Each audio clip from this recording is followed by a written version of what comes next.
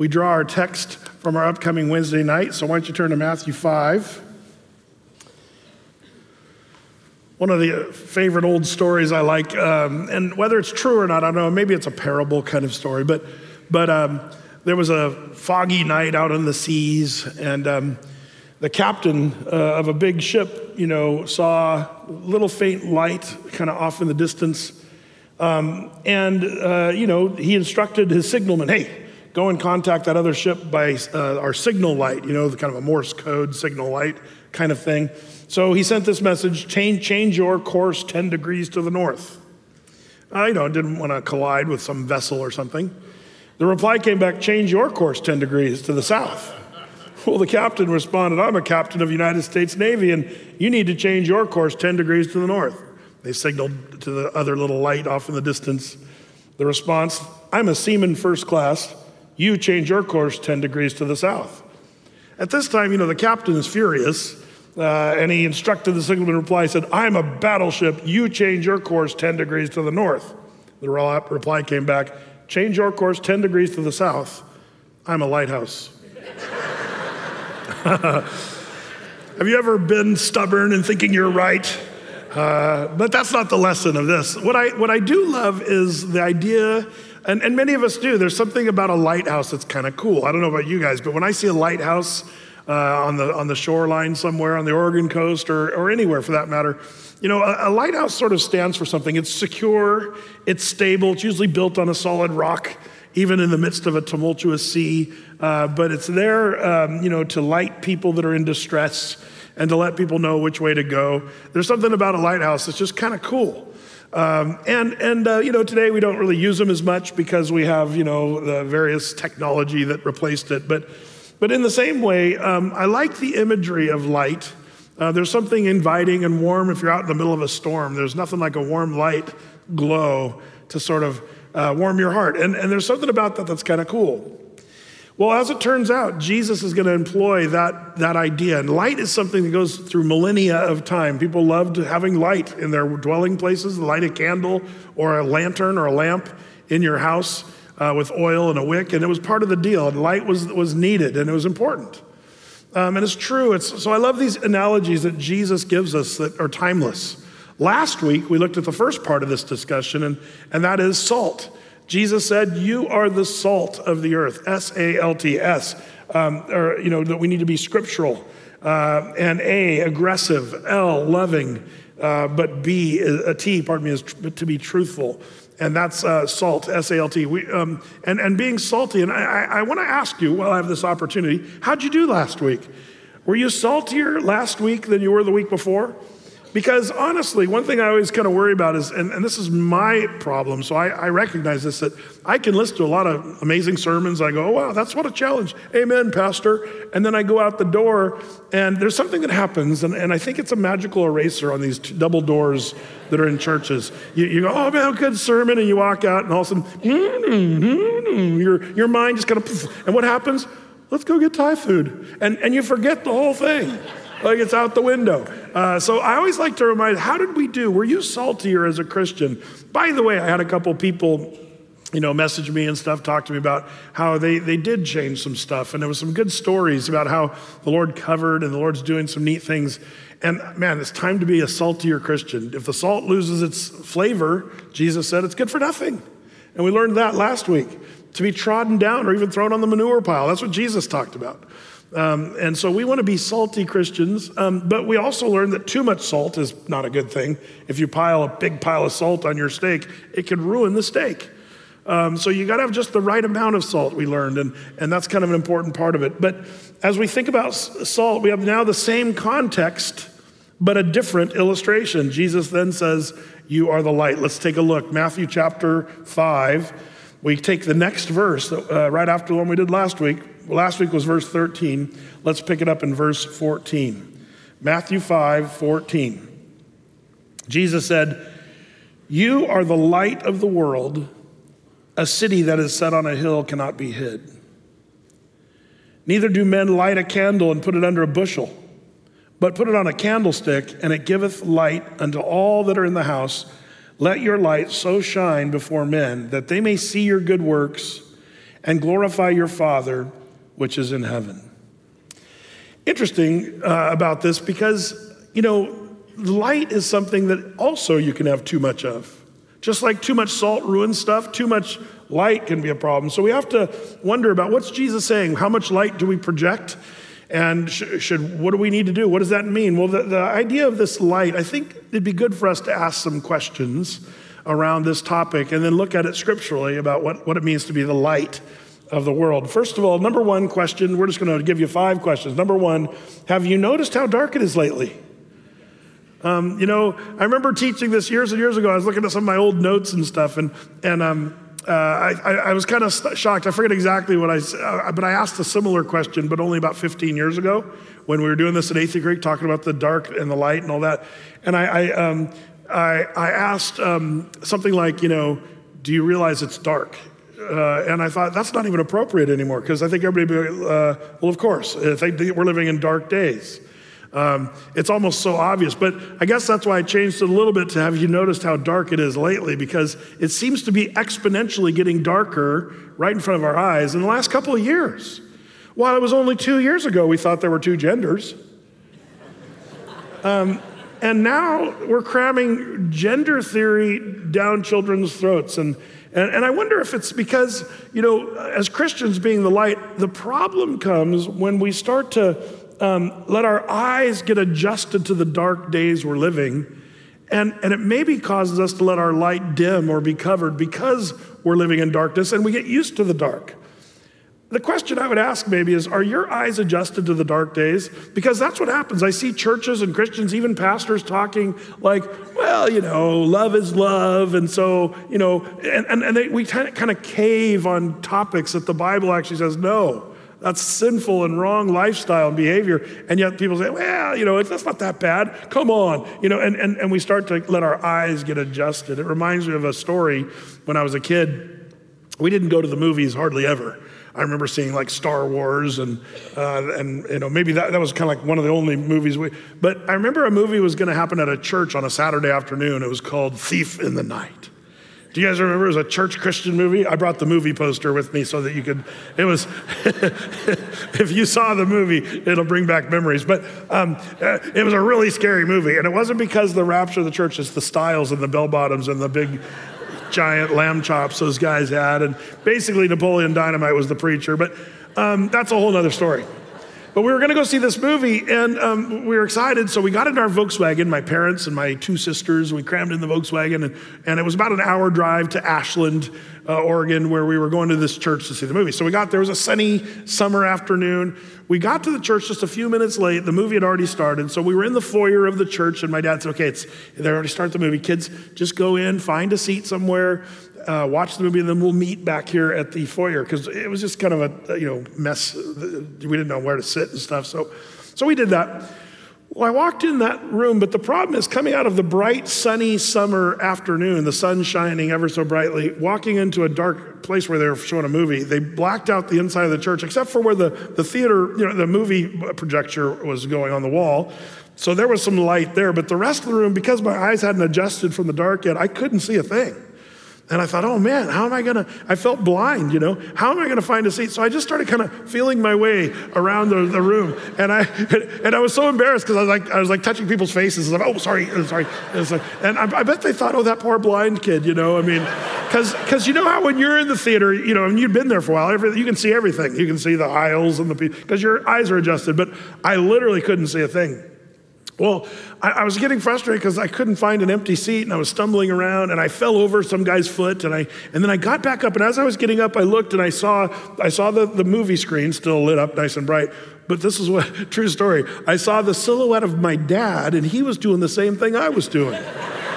And I'm not kidding you, as I looked up, my dad was starting to fall over, but he didn't fall because he grabbed a guy by the tie and he was like, I'm not kidding. I saw the silhouette of my dad go, and my dad, 6'3". I mean, he's a big guy. And so I just kind of thought, oh man, I just got to get out of here. And I was kind of freaked out as a 6-year-old, 7-year-old kid.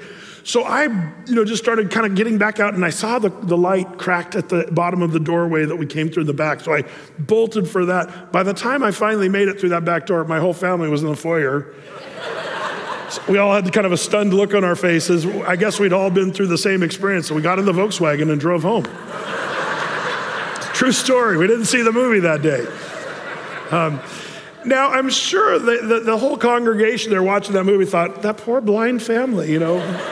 We sort of laughed about it all the way home because it was ridiculous. You know, the whole story was ridiculous. But I kind of want to be that person. I want to be that person when it comes to the dark things of this world. You know, I don't want to let my eyes adjust to the dark. I'd rather be a child, like the Bible says, of the light. Children of the light, like the Bible calls us. And don't let your eyes, the Bible says, be excellent in what is good, innocent concerning evil. You know, it'd be great to have that kind of a thing where, man, we as Christians should be all about the light. And not to let our eyes get adjusted to the dark, because pretty soon it becomes commonplace and you become comfortable in the darkness, with the darkness, and pretty soon you find yourself living in the darkness. And that's where the world is so sadly, mostly today. So all that to say, our eyes get adjusted. Paul talks about this to Timothy in 1 Timothy 4 when he says, now the Spirit speaketh expressly in the latter times, that's the end days, the end of the world. Some shall depart from the faith, we're seeing that in droves right now, giving heed to seducing spirits and doctrines of devils, speaking lies in hypocrisy. And then watch this, it says, having their conscience seared with a hot iron. That's getting your eyes adjusted to darkness. It's not so bad. Your conscience, the conscience is the part of you that knows what is dark and evil. But you start to get used to it, and you sort of get calloused when it comes to things that are dark, and you start approving things that are dark, and even engaging then in things that are darkness. And that's one of the signs we're living in the last days. And I think we're seeing the church as a whole, corporately, we're starting to let our conscience become seared. And so the pulpits aren't flaming with conviction anymore. And we're not speaking out against things that are actually sinful and wrong. We're trying to blend in with the darkness of the world. It's kind of a funny thing. Maybe this is a little too nuancy, I don't know. But, I always thought, and maybe this is just me, I don't know. This is an opinion, so I'm just going to give you that caveat. When I share an opinion, I like to let you know.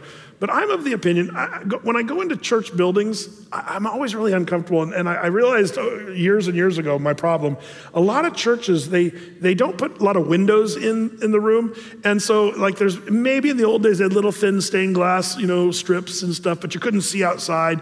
But now modern churches, man, you don't want windows because there's video production and they want to, black it out, make it a theater. And not only that, but they're making it a little less churchy and more rave party. And they got the smoke coming off the stage and lights, and it's a light show and stuff. And I think, wow, for me, that's more of the dark kind of vibe. And so when we were building, the church here, we thought, well, we're going to build a warehouse. Let's tilt up concrete, put a, warehouse roof on, nothing fancy. But I said, the one thing I really like to have is big windows in our church. And the architect said, churches don't do that. And I said, well, we're going to do that. He said, oh, you really don't want to do that? And we argued for a long time. Friendly. It was a friendly argument. But we sort of argued. And so we even kind of angled the building here so that it was kind of with the line of the sun so that we wouldn't get too much sun blasting. Too much light can be a problem in a sanctuary. But we kind of wanted to be able to have the view here out here. Well, it was great. When we got the walls tilted up and the roof built, Debbie and I and the architect walked through the building and we stood right in the middle of the sanctuary here, and he looked down and he said, okay, Brett, this is a great idea. I like the windows. He said they're great.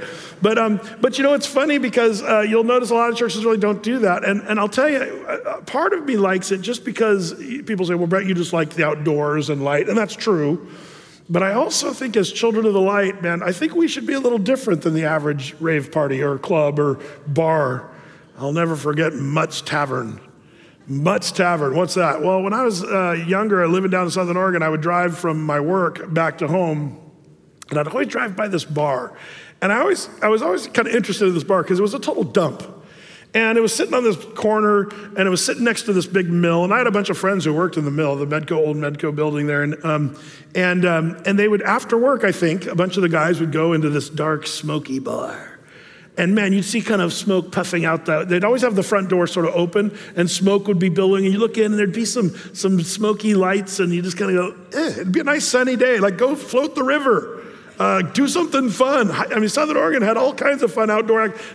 You go home, be with your wife. wrestle with your kids, like have a good time. But I couldn't see why anybody in their right mind would go into that dark, smoky room after work. And I think that I learned since then there's other reasons people go into places like that. Mutt's Tavern. But what a waste of time. I think that the world, why are bars often very, very dark? I think there's reasons. When you're in there drowning your sorrows with alcohol, nobody wants to kind of see that with the light shining on you. And also as you're messing around and sort of mingling, singling, hopefully you're single, but maybe you're mingling, and you don't really want to see the person that well that you're mingling with. The lights are like, ooh, I'm out of here. Pure. So they dim the lights and you just go, oh, he looks pretty attractive. She looks pretty, if you kind of cross your eyes and keep the lights nice and dim, everything, that's great. It's just kind of sad. But we are supposed to be children of the light. But all that to say, I think that we have to be really careful not to just say, oh yeah, darkness, whatever, and just get used to it. We need to recognize darkness for what it is.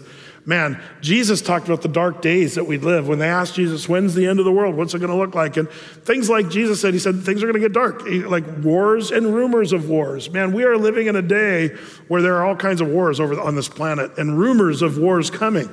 That's probably the most concerning thing. North Korea just talked about how they're able to defend themselves just as of this last week against the United States nuclear attack, and they've got their own defense nuclear weapons that way. That's what they framed it as. Iraq announced just 2 weeks ago they have a bomb now, which is, if you're in our prophecy update, that's kind of a big deal in the world, the geopolitics of the world. Did you notice this? This came out 2 days ago. China warns Pelosi trip marks invasion and military has right to fire on our plane. This picture I got was from this article. I didn't choose that picture. But that's the look you'd have if your plane was getting fired on. I thought it was appropriate. The Chinese Communist Party mouthpiece said on Friday that it could shoot down Democratic House Speaker Nancy Pelosi's plane if she makes a stop in Taiwan. A move, they said, that's tantamount to an invasion. Yeah, Nancy Pelosi is an invasion. I kind of agree with them on that one, but invasion on their island. They said if the U.S. fighter jets escort Pelosi's plane in Taiwan, the PLA has a right to forcibly dispel Pelosi's plane. U.S. fighter jets, including warning shots, making tactical movements of obstruction, and if ineffective, then shoot them down. That's pretty strong language for a superpower to be talking to a superpower in that way. Axios article, Chinese invasion of Taiwan may come sooner than expected. There's some interesting developments if you're following those news points.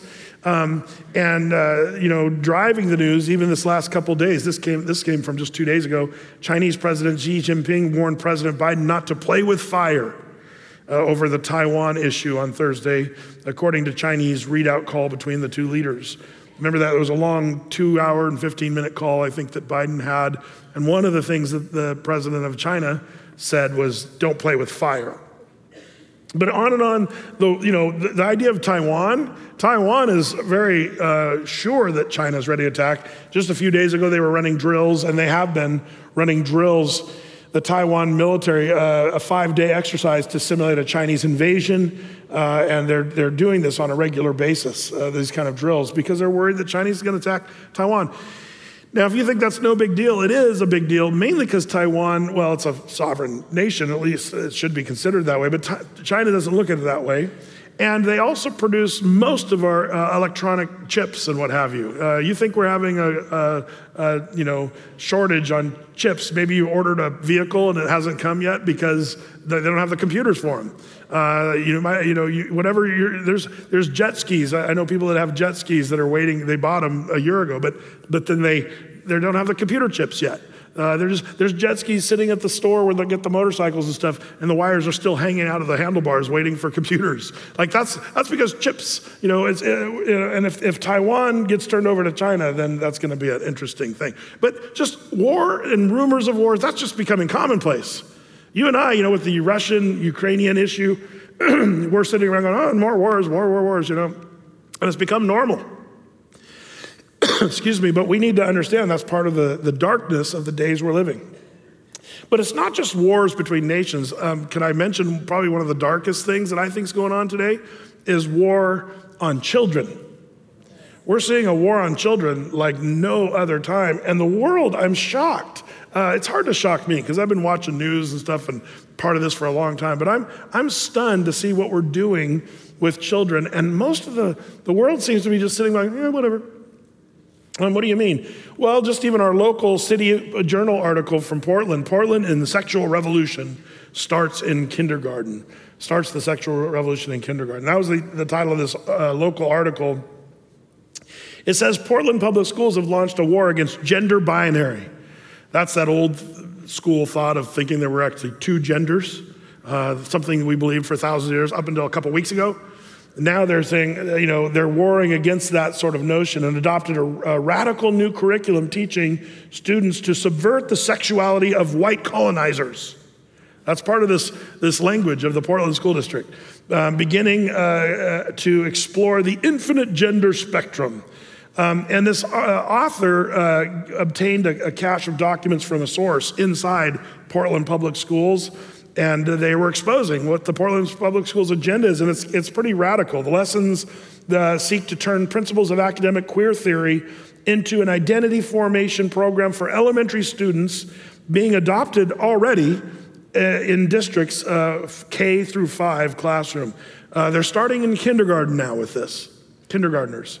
In the first and second grade, students are introduced to the key tenets of gender theory, identity theory. They say this is a quote from the curriculum. Gender is something adults came up with to sort people into groups. The curriculum states this, and it says, many people think there are only two genders, girls and boys, but this is not true. There are many ways to be a boy, a girl, both, or neither. This is part of the curriculum in your Portland Public Schools now. It's been adopted. So, we're seeing this crammed down children's throats, something that's so wacko and so wrong. And really, if you read your Bible, it goes the opposite of what God actually said. God created the male and female. Like the Bible says that over and over. Jesus said that. God said that in the very beginning of Genesis. It's part of God's creation. But the world is in rebellion against God's creation. That's part of the dark days we're living. So you got the sex ed curriculum. You got children attending drag shows now, and we're celebrating that. Even in Newburgh, we were doing this, as close as Newburgh. Why Newburgh? Like, that's kind of a weird thing that we think, oh yeah, Newburgh's a good place to have a drag show and have children present and make that all cool. But the darkest of all dark when it comes to children has to be the abortion issue. I know you say, well, Brett, you're just beating that drum. Well, it's an interesting topic to me, and I'm concerned about it because 63 million children have been killed since Roe versus Wade, and we should be caring about that. The Bible teaches that the baby in the mother's womb is a person that God loves and cares about and is forming in the mother's womb, and it's a life. Whether you believe that or not, it doesn't even take a rocket scientist. All you have to do is look at the science of what's happening. It's amazing the double standard our culture has. If a woman with a baby is killed, and if the baby is killed inside her stomach, it can be counted as a double homicide. So one side of our culture says, well, that's two people. We have doctors, the same doctors in the same hospitals, will do an in vitro surgery on a child and do surgical procedures on a life in the mother's womb to save its life. And then the next room over, they're pulling that same baby out and cutting it into pieces and trying to get rid of that life. It's how can they live with themselves knowing what's really going on there scientifically? But these are dark days, and we are doing stuff that is horrific, if you ask me, as it relates to children today. Oh, Brett, I don't like how you need to be more like Jesus and be more compassionate and kind. And they marveled at Jesus' gracious words. Oh, I love that part of Jesus. I love that he was gracious and kind, and kids liked Jesus. And there's so much I love about Jesus and his kindness and compassion. But if you're saying that, you really don't know Jesus very well. What about this one? Mark chapter 9, verse 42. And whosoever shall offend one of these little ones that believe in me, it is better for him that a millstone were hanged about his neck and he were cast into the sea. That's pretty strong words, wouldn't you say? Is that compassion and kindness that you're talking about? No, this is wrong. There's all kinds of evils that are going on in the world. Did you see? And this is something that might be a little self-serving, because for years I've been trying to raise the red flag as carefully as I can, because this is a very sensitive subject. But I always get the most heat when I start talking about some of these medications that we're just cramming down the throats of Americans. So many people on these meds. And it's not just me, it's medical science that said, yeah, way too many people, far too many people are on these serotonin level altering drugs. And I've been warning about that. Now, and I'd still stand by this, if your doctor is telling you to do something, here's what you do. You pray about that. Seek the Lord first. And see if the Lord gives you a peace about whatever meds he's prescribing or she's prescribing to you. You need to be careful about that. Don't just mindlessly do what they're telling you to do, because some of these drugs we should not be on. Now, there's a place for those. But here's what's funny is I've been warning about depression, particularly how depression, the world looks at it as strictly biological, and the Bible sort of treats depression as something that's more of a spiritual issue. And it's something where you got to press in and seek the Lord and be like, no, you shouldn't do that. There's a chemical imbalance, and that's what everybody crashes when I talk about chemical imbalance. Did you see the articles that have come out this last week? This is a big deal. Some studies have been done recently. In fact, this you can look at anywhere, find this if you just search for it. But this comes from SciTech Daily. Scientists find no evidence that depression is caused by chemical imbalance or low serotonin levels. They've been saying this for 30 years, by the way. And the question you have to ask, and this is something most people aren't thinking about or asking, but why would they be cramming chemical imbalance and low serotonin levels down our throats for the last 30 years? This article says, after decades of research, there remains no clear evidence that serotonin levels or serotonin activity are responsible for depression, according to a comprehensive review of prior research that was led by the University College London, UCL scientists. The major new umbrella review, an overview of an existing meta-analysis and systematic reviews, was published on July 20th of this month in the Journal of Molecular Psychiatry. It suggests that depression is not likely caused by a chemical imbalance and calls into question what antidepressant medications actually do. This is because most antidepressants are selective serotonin reuptake inhibitors, SSRIs, which were originally said to function by correcting abnormally low serotonin levels. In fact, there's no other accepted pharmacological mechanism by which antidepressants affect the symptoms of depression. The point is, they're calling into question not only is serotonin the culprit of depression, but they're also starting to say, is there even such thing as a chemical imbalance?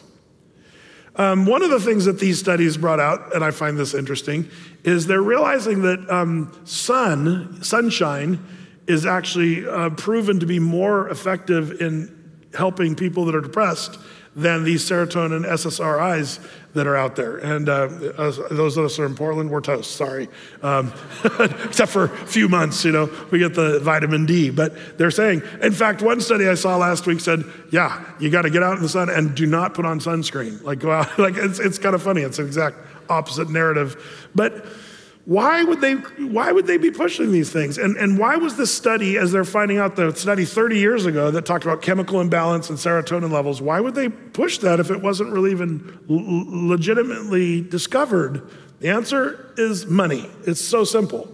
The pharmaceutical corporations make billions and billions and billions of dollars.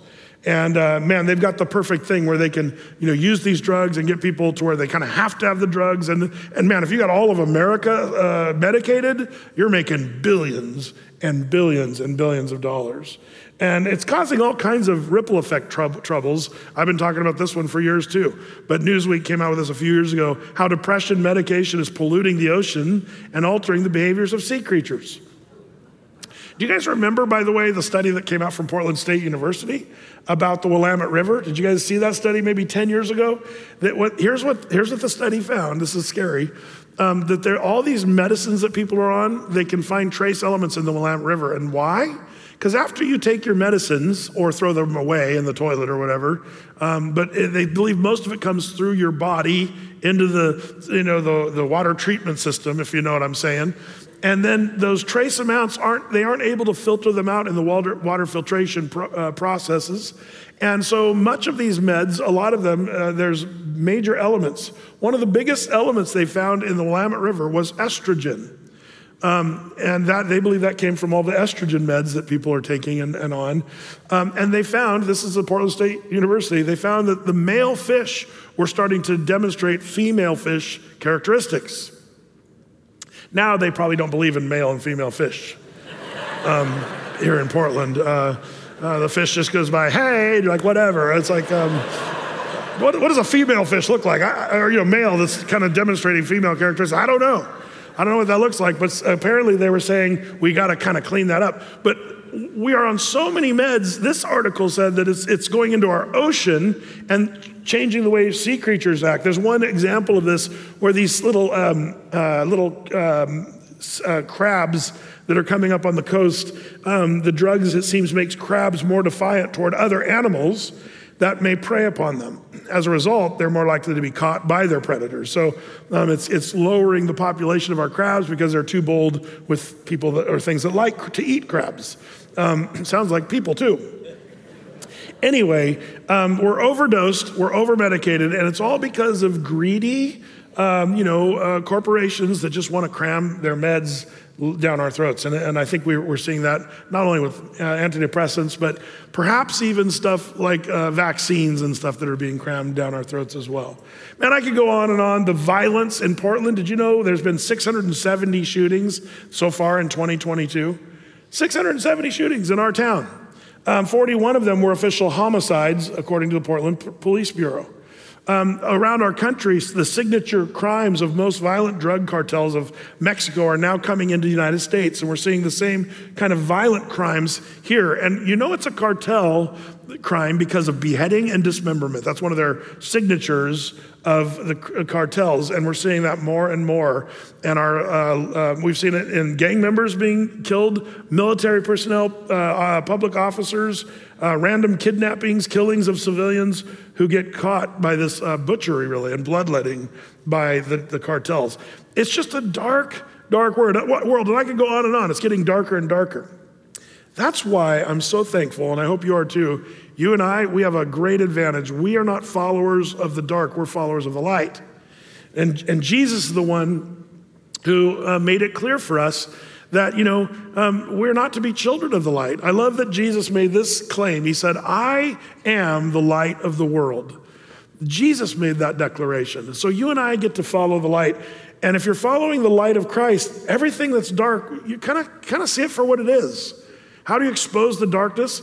See, the thing that's missing from much of our world's perspective, when you look at somebody's ideology and you realize, wow, that's dark. Why would they think it's okay to cram sexuality down a kindergartner's throat? That's just dark. But if you're not a follower of the light and you've been living in the darkness, you think, oh, that's wonderful. And you think it's something good. There are people that are living in darkness. And the world loves darkness. Jesus talked about men love the darkness because their deeds are evil. That's what Jesus talked about. The book of Job has some interesting comments, I thought, on this one. Job chapter 21, verse 17, how oft the candle of the wicked is put out, and how oft cometh their destruction upon them. Job 24:13, there are those that rebel against the light. They know not the ways thereof, nor abide in the paths thereof. Job 24:16, in the dark they dig through houses which they had marked for themselves in the daytime. They know not the light. And that's the point. The world doesn't recognize the light. They run from it and they do their evil, wicked, dark deeds, and they could care less about it because they don't have Christ, the lighthouse, the solid rock that we can put our feet on and stand. And probably that's where we kind of have to realize a lot of the sinful places are dark places. I often wondered what would happen if that Mutt's Tavern, what would happen if I walked in and just turned on the light switch? Hey, everybody, Pastor Brett's here. What would happen? The couple, off in the corner drinking their little martinis or whatever. They'd be like, and they're like bugs coming out of a rock. Are you one of those people? Man, there's a better way. There's a better lifestyle than living in the darkness. And sadly, I think there's so many people that are living in darkness. It's said butterflies like the light, cockroaches like the dark. What are you going to do? Who are you going to be? So have you noticed it's dark lately? And if you haven't, and if you're like, no, that stuff's all great, you might need to turn on the light switch. That's something that I would recommend. We'll talk more about that. So number one, have you noticed how dark it is lately? Number two, Do you know where to plug in? First of all, you got to plug in. This is a little bit of a lifestyle tech support. Some of you young people know what this is like when you're helping grandma when she got her first computer, you know. How do you work this gadget? You know, these fancy gadgets. And you're like, okay, grandma. And you start talking, you know, well, have you opened up, you know, and have you opened this file folder? Well, I don't see anything on the screen. Okay, grandma, have you plugged the computer in? Remember that? You know, some of you guys had to deal with that, especially when computers were first kind of out. That's a good idea. Okay, plugged it in. Now, grandma, have you turned the computer on? Now, I'm not condescending. I'm just saying some of that new gadgetry, well, in some way, I kind of feel spiritually we need to do that for some people today. And so I asked the question, are you plugged in? Because the source of power is really key. If you're not plugged into the source of power, then you will not be a child of the light. You'll wonder, where are the lights? Why aren't the lights on? And why are you comfortable more and more with the darkness? Why are your eyes getting adjusted? You have to ask those questions. So where's the source? The Bible kind of talks about it in sort of a end-around kind of way. The first source of light, of power that I want to talk about is not disconnected from the second, but it's kind of an interesting progression. Psalm 119, verse 105 says, "Thy word is a lamp unto my feet and a light unto my path." Man, we need that today. The word of God, here's your flashlight right here that tells you what's light and what's dark, what's right, what's wrong, what's good, what's evil. It gets us through this dark world. But not disconnected from the word of God is also the main source of power, and that is Jesus Christ. Jesus is the word is Jesus. Remember John chapter 1, verse 1, in the beginning was the Word, and the Word was with God, and the Word was God. And then in that same chapter it says, and the Word was made flesh and dwelt among us. That's Jesus who became flesh, lived among us. So we got the written word, we got the living word, and in tandem, those two things that are really not one thing, or two things, but actually one. The source of light is Jesus. So back to John 8:12, Jesus made this is the whole statement. Then Jesus spake again unto them, saying, I am the light of the world. He that followeth me shall not walk in darkness, but shall have the light of life. That's a promise. If you have Christ as the light of the world, you will not run out of batteries. You will not run out of, you're plugging into the source with Jesus Christ. The more you spend time with Jesus, reading the word, you'll be more illuminated in this dark world. By the way, there's an Old Testament picture I love about this, and it's in Exodus 34, verses 29 through 35. And it's the story, remember when Moses came walking down Mount Sinai with the 2 tables of stone, and he saw the people partying nakedly around the golden calf, and he threw there's a joke, you know, who was the most evil man in the Bible? Moses, because he broke all the 10 commandments at once. That's not really the way it is. But he did throw down, bust he had to go up and Xerox a copy with the Lord up there on Mount Sinai. And he came down the second time. And do you remember when the people saw Moses, what did they notice about him? His face shone like the sun. Man, it was bright and shiny. And he's like, there's Moses walking down. Charlton Heston is what I picture from the 10 Commandment movie. And he walks down. Moses is just like glowing there. And people are like, whoa, that's so bright. What's happened to Moses, you know? And Moses, the Old Testament sort of leaves us thinking that Moses was just being courteous. Oh, sorry, my face is so bright. So he puts a veil over his face, a bag or something over his head so that people didn't, see too much brightness. But the New Testament actually tells us there's a reason why Moses actually covered his face, and it wasn't because he was being courteous. In fact, I'll show you this verse. It's kind of funny. It's 2 Corinthians 3, 13 through 14. And this is a long, separate discussion when you're talking about the context here, but it says, and not as Moses, which put a veil over his face, that the children of Israel could not steadfastly look to the end of that which is abolished, but their minds were blinded, for until this day remaineth the same veil untaken away in the reading of the Old Testament, which veil is done away in Christ. So we can talk about the meaning of that whole thing, but there's something we take away from this, and that is that phrase that Moses put a veil over his face so that the people couldn't see the word there, the end of that which is abolished. That's a fancy way of saying his fading glow. Moses didn't want people to see that his glow was fading. Oh, he's not as bright as he was yesterday. He didn't want them to see it. So he put a veil over his face. Does anybody remember, though, when Moses' glowingness started dimming down, what did Moses do to get recharged? Anybody? Yes. He'd go into the presence of the Lord. And in that time, he would do it there in the tabernacle. He'd go to the tabernacle and spend time with the Lord. And then he'd get recharged and he'd walk out again and people, sorry. They put his veil back on to make sure. Like there was a recharging that Moses needed. And I think that's a great illustration when Jesus said, I am the light of the world. And then in our text this morning, he's saying, you are the lights in this world. You and I, our glow can dim just like Moses. What a great picture. And sometimes we see our glow dimming and you're kind of like, man, I'm not as bright as I was. And your wife might be saying, yeah, you're definitely not as bright as you once were.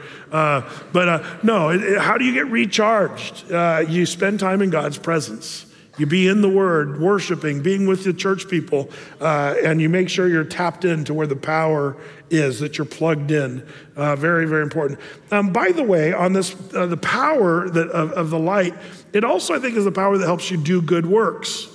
Did you see what Jesus said? Let's go back to our text here for a second.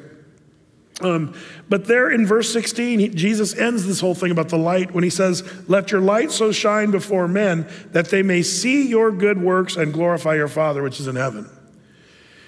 One of the things that being a Christian that is a child of the light is hopefully that light translates into good works. You're doing good things, being loving and kind and gracious, helping the poor. Like James talks about, the pure and undefiled religion is this, caring for the orphans and for the widows and caring for people and loving people. That's the good works. The world needs to see that kind of light out of the Christian church.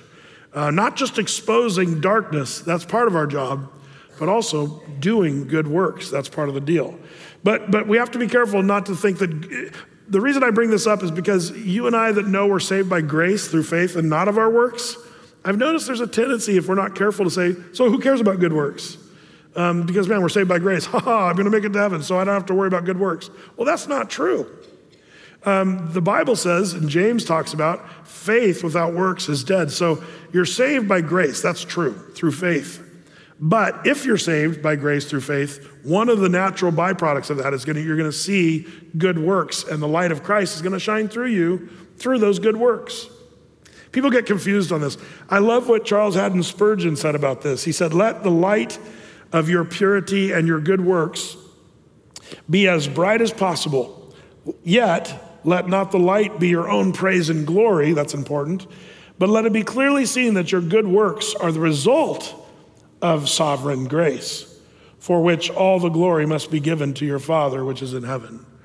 Any good works that you and I do, it's a result of God being gracious and saving us through faith. I love old Spurgeon from the 1860s, 1850s. He gave some powerful sermons on this very stuff. So all that to say, number one, do you know that it's dark? Number two, do you know where to plug in to the power source? But then thirdly, have you flipped on the switch? You might say, Brett, that's ridiculous. Nope, because there's people that say, oh, Jesus is a nice teacher and a good prophet and was a wonderful person, but have they accepted him as Lord and Savior? There's got to be a time and a place where you flip the switch and say, I'm going to officially tap in. It's like you guys and gals that do electrical work around your house. You're going to change out a light switch or something.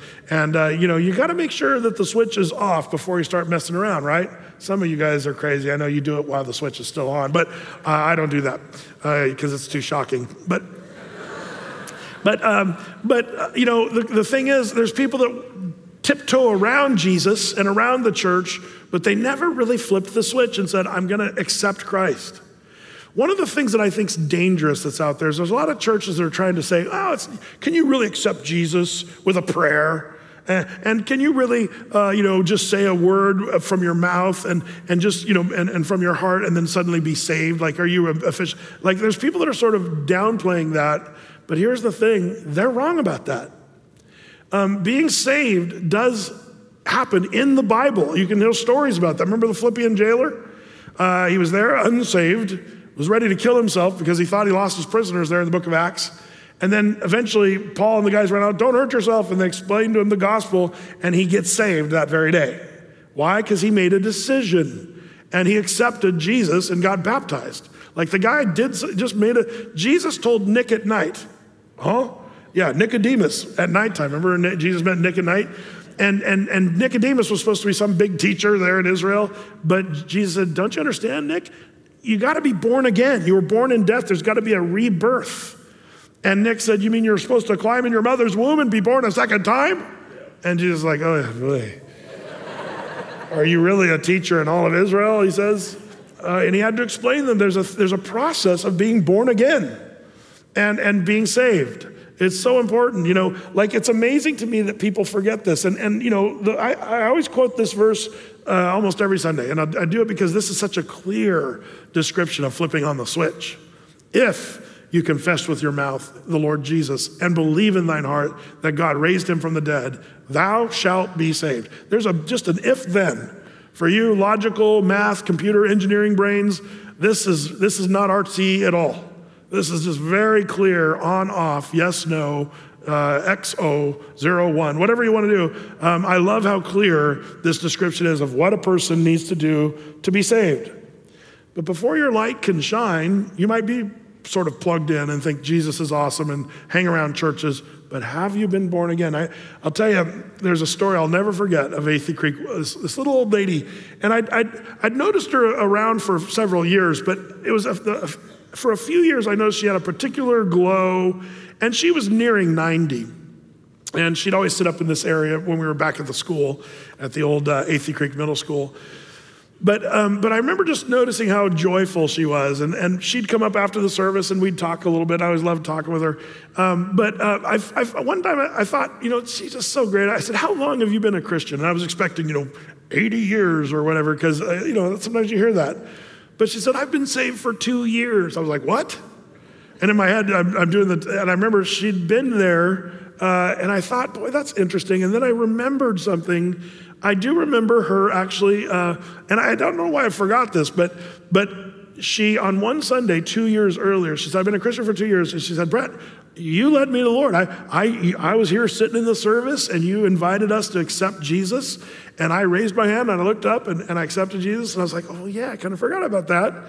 And then I realized that's when I started noticing that she had a particular joy, and even kind of a glow about her. And she said, Brett, I said, tell me your story a little bit. And she explained she had been going to church since she was a baby. She'd gone to church all her life.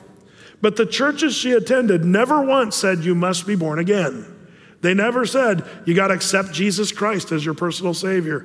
And she said, Brett, I had no idea. I wasn't even saved. I thought because I went to church and I owned a Bible and my parents were claiming to be Christians. And she said, for most of my life, I thought I was saved. And then she said, the day I accepted Jesus, my whole life changed. And she talked about how the power of God just flooded her life at that moment. I wonder how many people are wondering about this Christian thing. And I've been going to church. No wonder people say, I don't like going to church. I don't like God's people. And people are a bunch of hypocrites and they get all critical. It's because they haven't turned on the power switch. They haven't been born again. I hope you've not made that mistake. And it reminds me of those verses we've shared even recently, like in Matthew 15:8.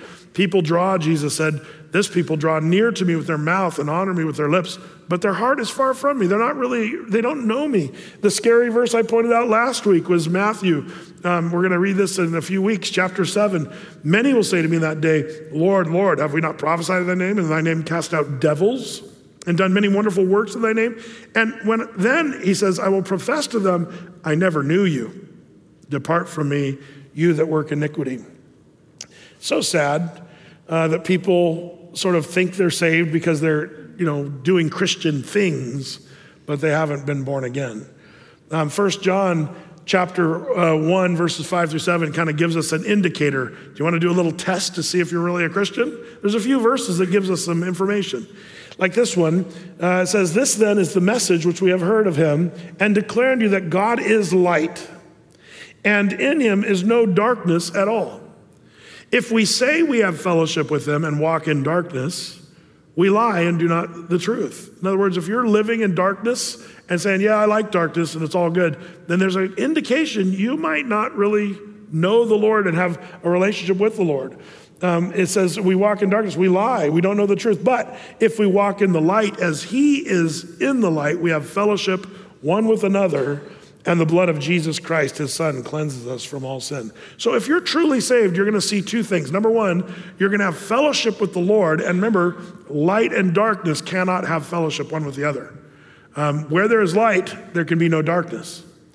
So if you're living in darkness and, now I'm not talking about a person who's stumbling in sin or making mistakes here and there, and we all sin and we all fall short.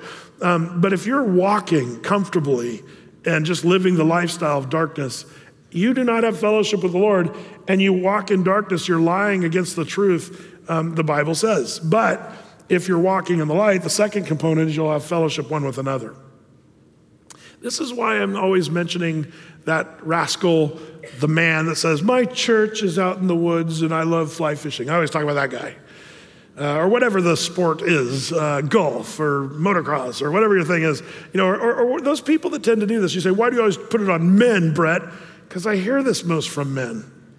The woods, that's my church. That's the dumbest thing I ever heard. The word church is not a building or a place. It's the people. That's what the church is.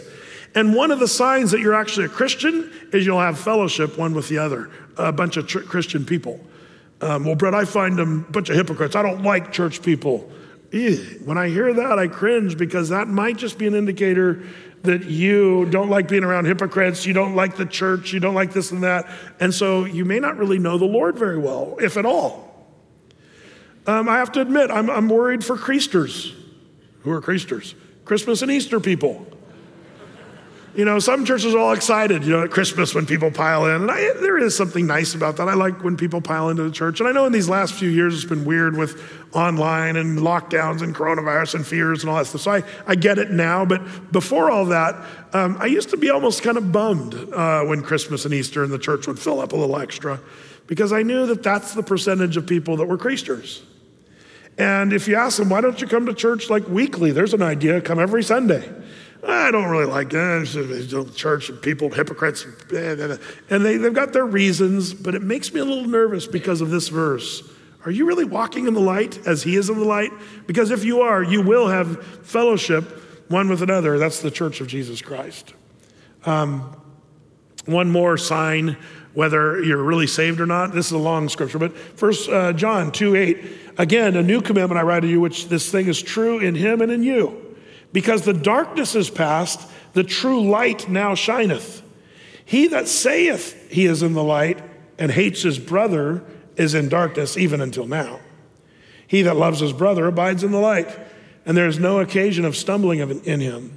But he that hates his brother is in darkness and walketh in darkness and knows not whither he goes, because that darkness has blinded his eyes.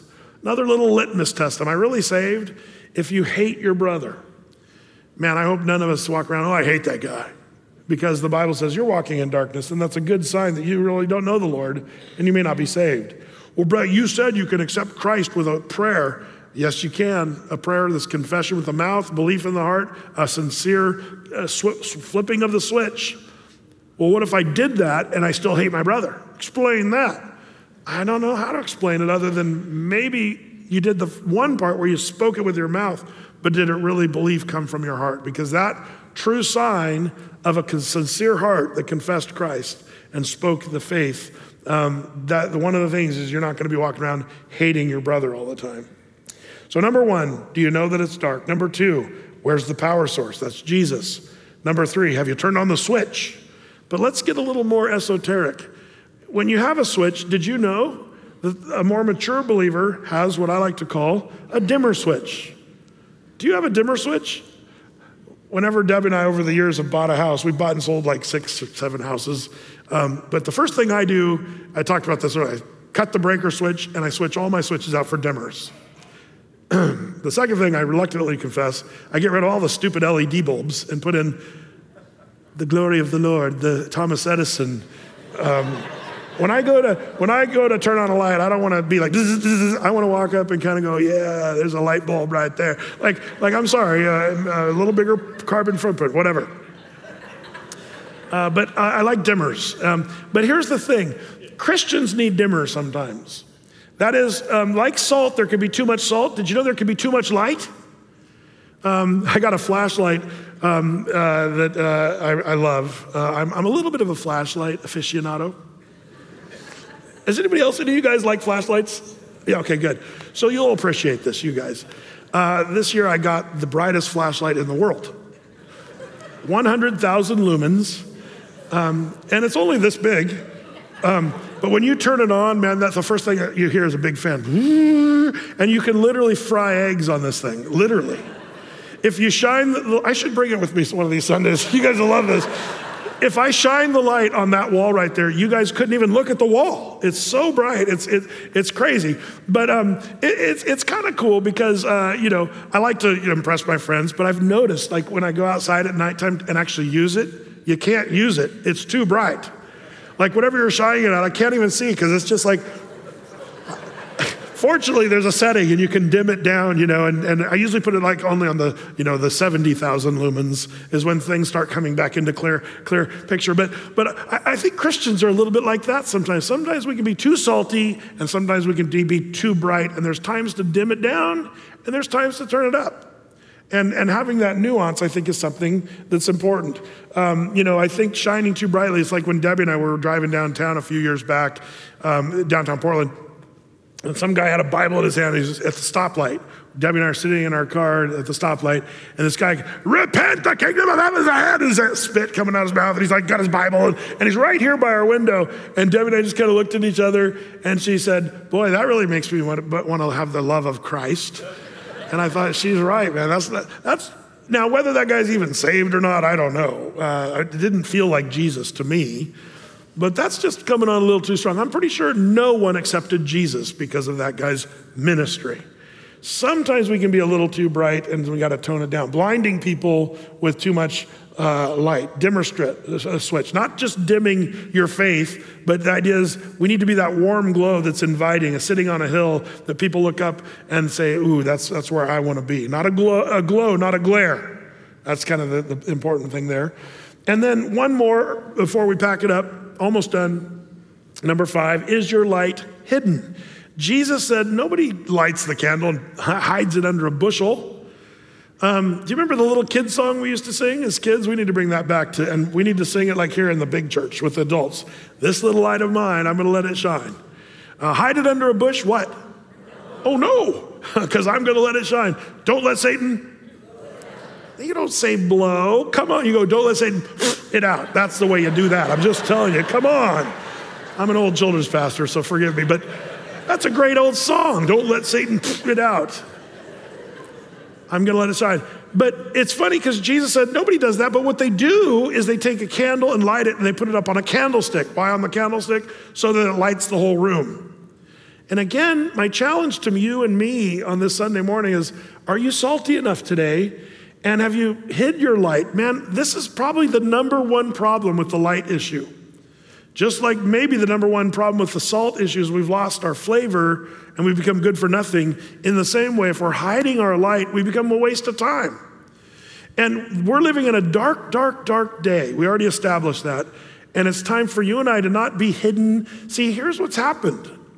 The last decade, particularly, I'm going to say, like we talked about last week, it started with, hey, you Christians, don't be intolerant, diversity, inclusion, and they talked about all this stuff, telling us what to do. And the church kind of freaked, oh, we're not intolerant. Remember I told you we don't believe in intolerance. We believe in love.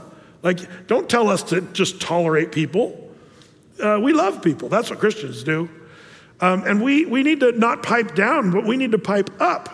And we've listened to the world. So now some of you work at Intel and you're quivering in your cubicle. Because man, if they find out that you didn't get the vax, or if you didn't, if you had the 10 Commandments, or are you carrying your Bible in your office, or if you love Jesus, man, at Intel, I know this because I know some of the Intel people, they tell me, yeah, you don't let people kind of know that. You could lose your job. Nike's even worse. I would say, just do it, man. Just be a Christian. just be a Christian. Man, I can tell you stories. I've run out of time, so I'm not going to tell you stories. But there's so many Athey Creekers that have chosen to say, I'm just going to let my light shine. And you know what's amazing? I've seen people both get, even though they were being Christians at Nike and Intel, the Lord was still blessing their work. and Nike couldn't fire them because they were too good at their job. I know those stories. I also have stories of people that got fired because they were Christians, and they didn't really say it that way, but it was kind of clear that was the point. And you think, oh, that's bad. But in every situation I can think of, that person got a better job somewhere else afterward. The Lord just covers. There's a guy in our church I just talked to last week. He was working for Nike for years and years. He didn't get fired, but he was one of those guys that they couldn't fire him, but they did let him work from home because he didn't do this and that and the other. But he never really got a raise or promotion. It was made clear to him that it was because he was a Christian. One of the people kind of told him that covertly and said, yeah, the reason you haven't advanced. But long story short, another company came in and said, we'll pay you like twice what you make at Nike. And so he's like, okay, cool. So he went to that job. Well, Nike came back and said, oh, no. Hey, what do we need to do to keep you at Nike? And they were pretty much begging and pleading. And the guy was like, you guys probably should have done this like 15 or 20 years ago, honestly. And he said, no, I've got a better job now. But that's the Lord taking care of his people. My God shall supply your needs according to his riches and glory. And I think we Christians have cowered with our lights under a bushel, hiding it because we're afraid of this, losing our job, or the neighbors thinking we're crazy, or our family members, leaving us. Whatever the thing is, you have to ask the question, are you one of those Christians that are a little bit hiding your Christianity, your light? Let your light so shine before all men. That's what Jesus tells us to do. And you and I have a very clear job in front of us. The question is, are we going to do it? That's the question.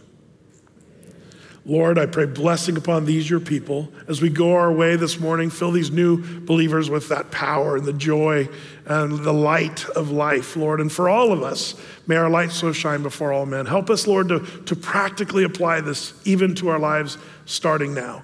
In Jesus' name, amen.